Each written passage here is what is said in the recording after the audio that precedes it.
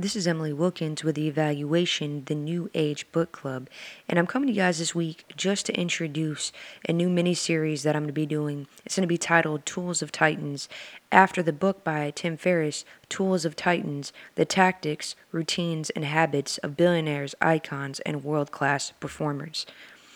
Tim Ferriss is a well-known podcaster, and I have seen this book recommended on several, I would say, book aficionados websites and Instagram pages. So I decided what better way to get through it than with you guys. It's about 700 pages because it's an encyclopedia of sorts. So we're going to go through the three sections. I won't touch on all of it. I'll just pick random ones that I like and share them with you. I think it's going to be a great read.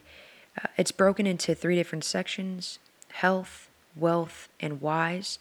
So next time you see a title, Tools of Titans, you'll know it's going to be this little mini series on this book specifically. The next book I'm going to be doing for the pod is going to be, I've said it before, but it's going to be kind of a Christmas surprise special. And then after that, we'll jump into Gary John Bishop's book on F Yourself. So I'll catch you guys next time. Happy holidays.